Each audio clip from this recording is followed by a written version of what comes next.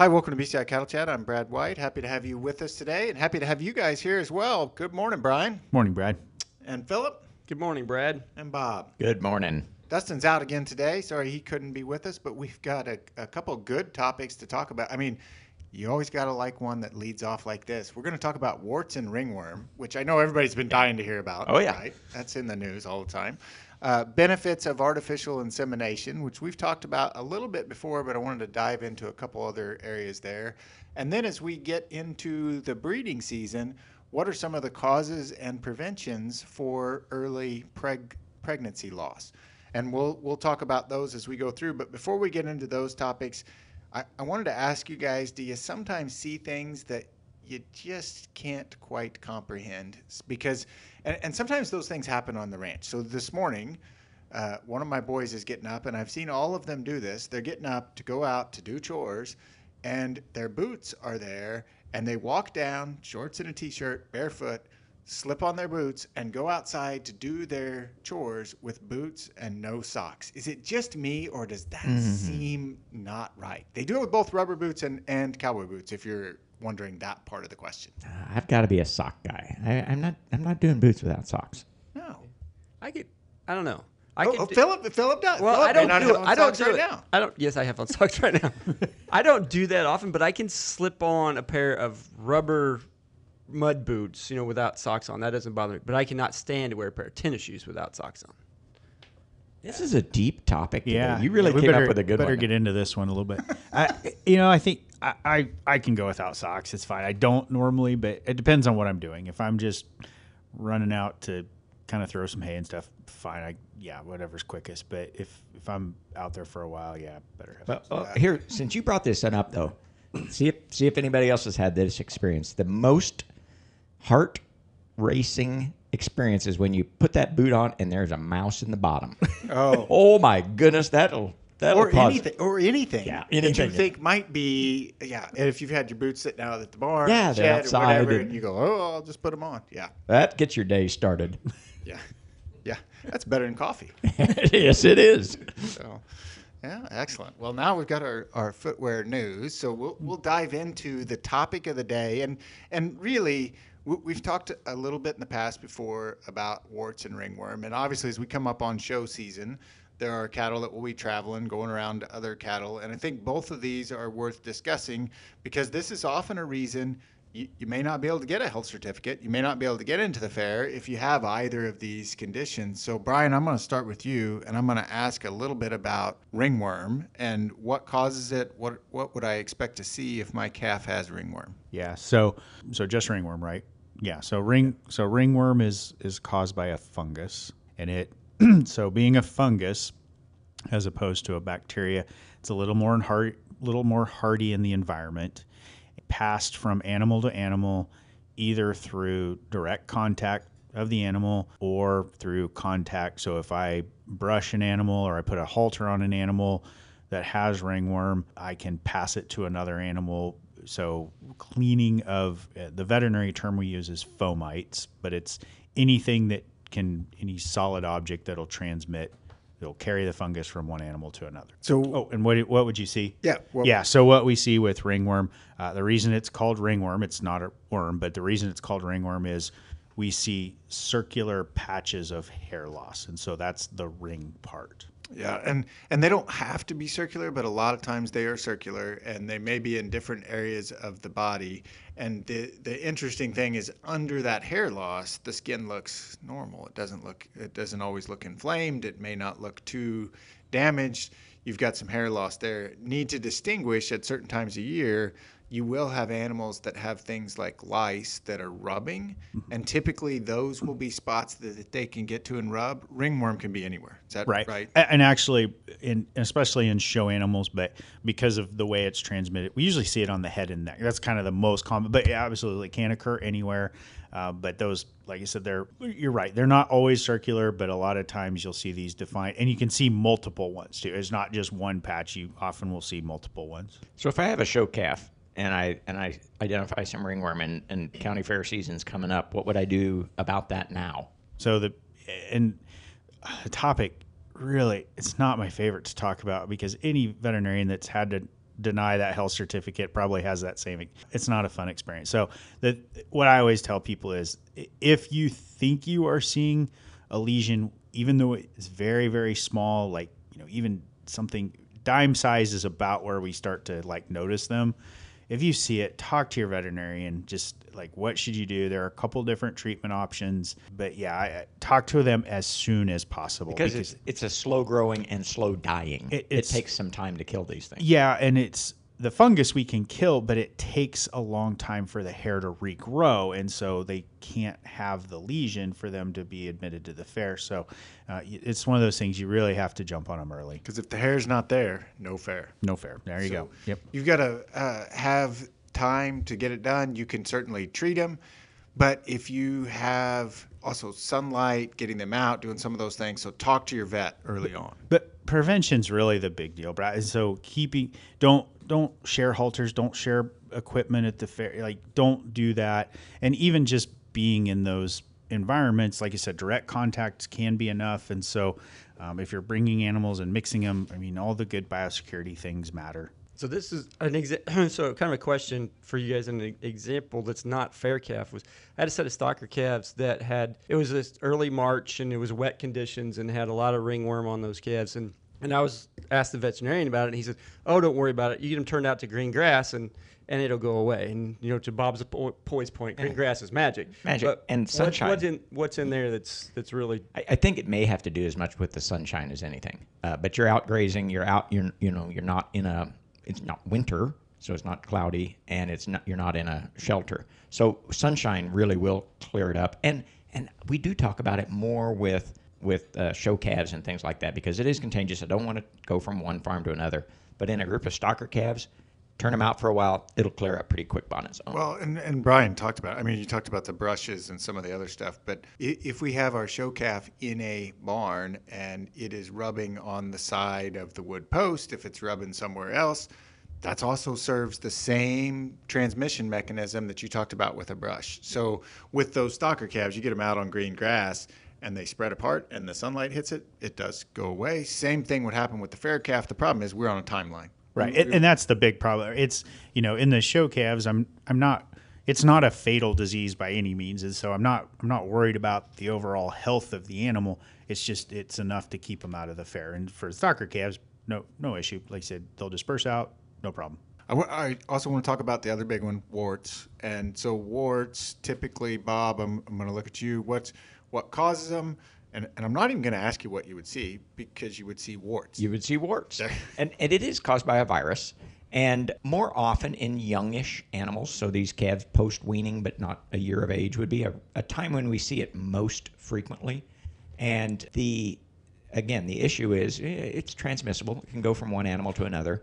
And so that may be a little easier to treat, or similar to ringworm, in that basically you just remove them usually. So it might be as easy as pulling them off if it's very small, or you might have to cut them off, or a veterinarian might have to cut them off. And usually they don't come back.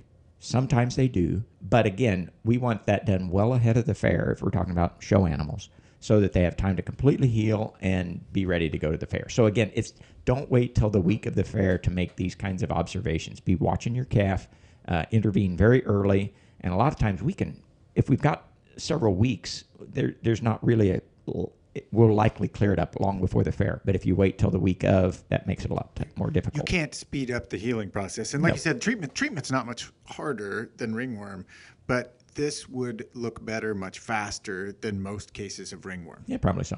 And I guess kind of one other point too with both of these things, if you have an animal that has them, isolate them from the rest of your animal, like quickly. Yeah, get them moved out, and remember that environment that they were in, the ringworm's probably still there after they have left it. So I think this is your point there, Bob. As we get into show season, observe, know what you're looking for. Either of these cases, ringworm or warts, you catch them early, the treatment's much better. They can recover faster. You can get back in the groove of things. So keep an eye on them and tell your kids, as you're working with your kids, what to watch out for. Yeah, exactly. The other topic I wanted to talk about a little bit today was, we've talked about the benefits of AI and synchronization. We talked a little bit about that with Sandy Johnson a few weeks ago on what some of the advantages were. But I wanted to ask you guys, what do you see if I'm considering, I'm a commercial operation, I'm front end loaded, I've got my cows in good shape, they're really doing pretty well, I'm selling my calves at weaning. Should I consider AI for my operation? Why or why not? Well, I'm going to give you a little more background here too, because you look at the history of AI. The very first artificial insemination that was done in cattle, and we're quite good at it. Meaning that the fertility from an AI mating is as good as a natural service mating. Where was the first AI? Now you got to tell us more about that. Well, I just gave my whole information. It was meaning that it was done in cattle before horses or other, at least commercially. So we've been doing AI for quite a while in beef cattle, and it works really well. The interesting thing is some of those other, so swine, for instance, didn't start doing AI as early in the swine industry, and it has really taken over commercial swine breeding to a majority of commercial pigs, a vast majority, are bred by AI now. And on the dairy side, of course, a vast majority of pregnancies are artificial insemination. On the beef cattle side, not quite so much. And that has to do with some of the differences between dairy and swine operation. Basically, you have a group of females being bred each week, all 52 weeks of the year, right?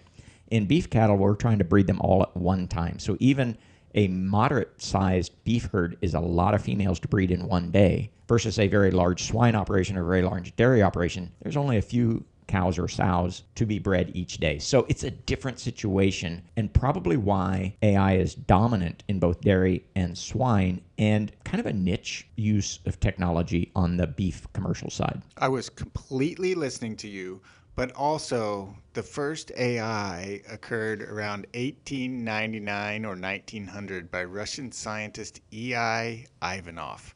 Really wasn't used much until the 50s and 60s in the beef cattle world. But just to follow up on your story. I appreciate that. So we talked about, again, what it is, why it's used, why it's not used. But I want to go back to, should I use it on my operation? If so, why? And a couple weeks ago, Philip, you said, hey, you get to pick from bulls of high enough genetics. I may not have those available to actually buy as a live animal and put on my operation. So is that one of the advantages for me to use AI? It could be. Because you could improve your genetics of your herd quicker that way, possibly. There's some trade-offs that you were mentioning before we started the podcast. If you're selling calves at weaning, some of the traits that you might focus on are not going to really pay off. But if you're retaining ownership, that can make a big difference. But I think, too, a big advantage of it is to do some crossbreeding or even just selection of different traits that I want more maternal traits for heifers that I'm going to keep, and I've got a bull that's going to be my cleanup bull that's more carcass and growth focused. Yeah, so I could bring in, especially if I've got a herd size and I've got one sire for that breeding group, I could actually bring in genetics for heifers that then I could save in the herd and breed back to my herd bull, right? So I don't have to switch out my herd bull maybe as often because I can save some heifers back or my herd bull battery. And I think that's a great point. Your other point is maybe I want to consider some other marketing alternatives. So if I've invested in genetics, whether they're live animal genetics or AI genetics, I want to have a marketing opportunity that lets me take advantage and get paid for that, which I may not have if I sell at weaning, right? Depending on who and how I sell. So Brian, a couple weeks ago, we talked about tightening the calving season. How do we get the calving season tight? And is AI, does that play a role there? Yeah, I think so. What we mentioned there was we're trying to front end load, I guess, our breeding season, and you could certainly do that with natural service as well. So I don't know. I think AI has a place there, and we've talked in recent podcasts about, some of the downsides of AI. And so if you're not ready to overcome basically the training, or you don't have a resource where you could hire out that, I think you can shorten the calving interval without using AI. For me, I think one of the benefits of AI is it can be a much more known commodity than just buying if you're buying a bull, you probably have some data, but you're really judging a lot on phenotype. But with an AI sire, there's probably a ton of data. There's one of your big values. So not just is it good genetics or not as good genetics, but you're saying accuracy, the accuracy side of the equation in the prediction. And if we look at EPDs, this bears out. You look at the accuracy on a yearling bull, we kind of know what's going to happen. You look at the accuracy on an AI bull that's been tested in thousands of progeny, we know what kind of calves are going to come out. So I think that's a big one. Yeah, I think AI reduces the unknown of the genetic. Bill Phillip mentioned that it's a way to improve your genetics, and I agree with that. But I think it reduces my uncertainty of that. That's what I think the big benefit is. Yeah. So when I've seen commercial beef cow producers that have really utilized AI very well, they've done some of the things that both Philip and Brad talked about. It allows them to maybe focus my AI sire on a particular outcome, oftentimes heifers. So I get my replacement heifers from those AI matings. It allows me to, select bulls with really known genetic offspring. So I know what the offspring are going to be because I've got a lot of offspring out of that bull across the country. And those are some of the real values. And I would say that in the right situation where, again, a herd is already pretty front-end loaded, it allows me to get a nice early breeding into those, in the first few days for a pretty good percentage of the herd, and that has some advantages. So there are some advantages. The synchronization and AI that we use in beef cattle has some advantages. It has some costs. And I think it certainly should be a tool in your toolbox that you consider. And then you're probably going to need a team of people because that's usually hiring in a breeding company or something to help you do that. And then get the piece of paper and pencil out or the spreadsheet and see if it makes sense for your operation. And it very well might, or it might be something that you want to think about in the future. But some of these things you can't put in a spreadsheet, right? So, the predictability, no, you can't put them all in a spreadsheet, Bob. Make your spreadsheet better. Just make your spreadsheet better. But some of the labor that comes along with AI, you could plug in what it costs to do it. But then the observations and the intensity, there's potentially some value on the back end when they go to calve. If I've got a bunch of them calving in a short period of time, I know those days are going to be pretty intense, but that could be useful even though they spread out before they calve. But I think good thoughts there relative to AI. And now as we move to the next stage, thinking about that early pregnancy period, and there is a time period where we have some concerns. So very early after a cow becomes pregnant, she has to recognize that she's pregnant, and that may occur 14, 16 days after she's bred, which is after that point, she could actually lose that pregnancy, and it would be hard for us to tell if she didn't get bred or if she lost the pregnancy. But I wanted to ask you guys, what are some things that we would do on the prevention side to make sure none of those bad things happen? Well, I start with just the basics and make sure that the cow is healthy. And what does that mean? Well, she's in good body condition, she's in a good environment, and she's eating a really good ration. And if that's green grass, that's awesome. But basically just you take care of those basics, and that's a lot of it. But then the other thing, a couple of the infectious diseases that we talk about, we have pretty effective vaccines for. Two examples would be IBR virus and BVD virus. We have pretty good vaccines for those, but those are viruses that can cause an early pregnancy loss or even a mid-pregnancy loss. And so a well-vaccinated herd for those viruses really does help reduce the risk for those infectious losses. Okay, go ahead, Brian. Well, and I was just going to throw in on the last point with the vaccine is the vaccines are good, but we have to use them correctly, right? And so we have to they work through the animal's immune system, so we have to give them enough ahead of time that the animal's able to build up some immunity. So it's not just that they're effective, but they have to be used effectively. So, and they don't work against everything, right? He mentioned a couple of the viruses, but one of the things that can cause early pregnancy loss is Trichomonas fetus, or TRIC, as it's commonly referred to. So, how do I make sure that's not going to be a problem on my operation? Yeah, so TRIC is a parasite essentially, and it's transmitted during reproduction. So the bull transmits, the cows may have it, the bull may have it, but it's transmitted during reproduction. And so in many states, it's a testable, reportable disease. And so what we do is we test the bulls, and we often do this in conjunction with their breeding soundness exam. We basically take a pipette, which is a small plastic tube. We scrape the inner surface of their sheath because that's where the parasite is carried, try to pick up some skin cells off the surface, and then we look at that There's a couple tests, but it essentially involves either a PCR, which is a test for DNA, or we just do a microscopic visual exam and look for the parasites. So you can't see it unless you send it in, you do that test. Right. And you would test bulls before the breeding season. Yes. This is something, and we're not going to have time to go into the details about it, but talk to your veterinarian. Do I need to be concerned about this? Is this something that I need to do? A lot of it depends on how those bulls are handled because they're going to get it from breeding. So virgin bulls, not an issue. Yeah, or if you've purchased bulls where they came from, there are parts of the U.S. where trick fetus is more prevalent than other places. So And all they may that have- all that information matters. May have been tested or not. So the other thing was we think about early loss, and Philip, you have spent some time in different parts of the country, and I want to ask about one of the topics that comes up, and it's heat.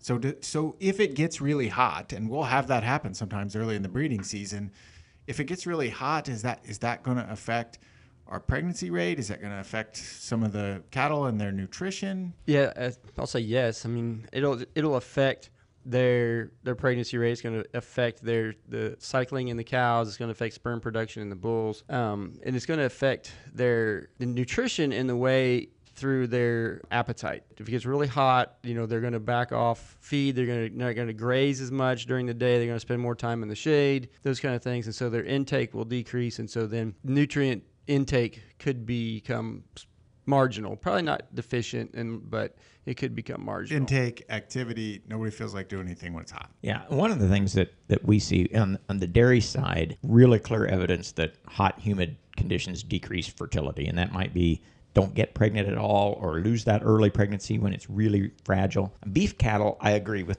Philip that, yeah, I think that does affect it. Maybe not as much in beef cattle as in dairy cattle just because they're not lactating at the same high level and some other things. And so it's certainly something to consider, but we can have pretty successful breeding in July or so, which is pretty hot. With the one exception, I did spend some time in Missouri, and when you're talking about fescue, it seems like all these problems that might happen in high temperatures definitely happen on a high endophyte fescue type of a problem. And so know your forages and know your region. A summertime breeding in the Sandhills of Nebraska is probably different than a summertime breeding in fescue country. Because that endophyte, and we've talked about that a little bit before, that endophyte will make them a little bit hotter. They're not going to be able to thermoregulate as well. And so certainly if there's damage that occurs from the heat, then it's going to be exacerbated. Worse. Yeah. It's going to be worse. And we're talking about early pregnancy loss more on a herd basis. There are a lot of other examples and a lot of other causes of in an individual animal. And so we've seen cases where things like anaplasmosis doesn't directly cause an early embryonic loss, but the cow becomes so sick that she physically can't support the pregnancy anymore. And so, and from an economic basis, obviously the herd level problems are much more of a concern. But if you're doing preg checks or you notice a cow that comes back into heat and it's an individual or a couple individuals, there are lots of things that can cause those kinds of losses. Absolutely. If you get that high fever, you get any problems like that, especially early in that pregnancy period. And so as you guys outlined, there are several things. We've got to prevent what we know to prevent. So you talked about some of the vaccination tools, you talked about some of the testing, managing when that calving season is, and certainly keeping an eye on the cows to see if they're breeding back, keeping an eye on the bulls. We'll continue talking about this as we go through the season. We certainly appreciate you joining us today. If you have any questions, comments, topics you'd like us to discuss, you can contact us on Twitter at @_BCI, or you can shoot us an email at bci@ksu.edu.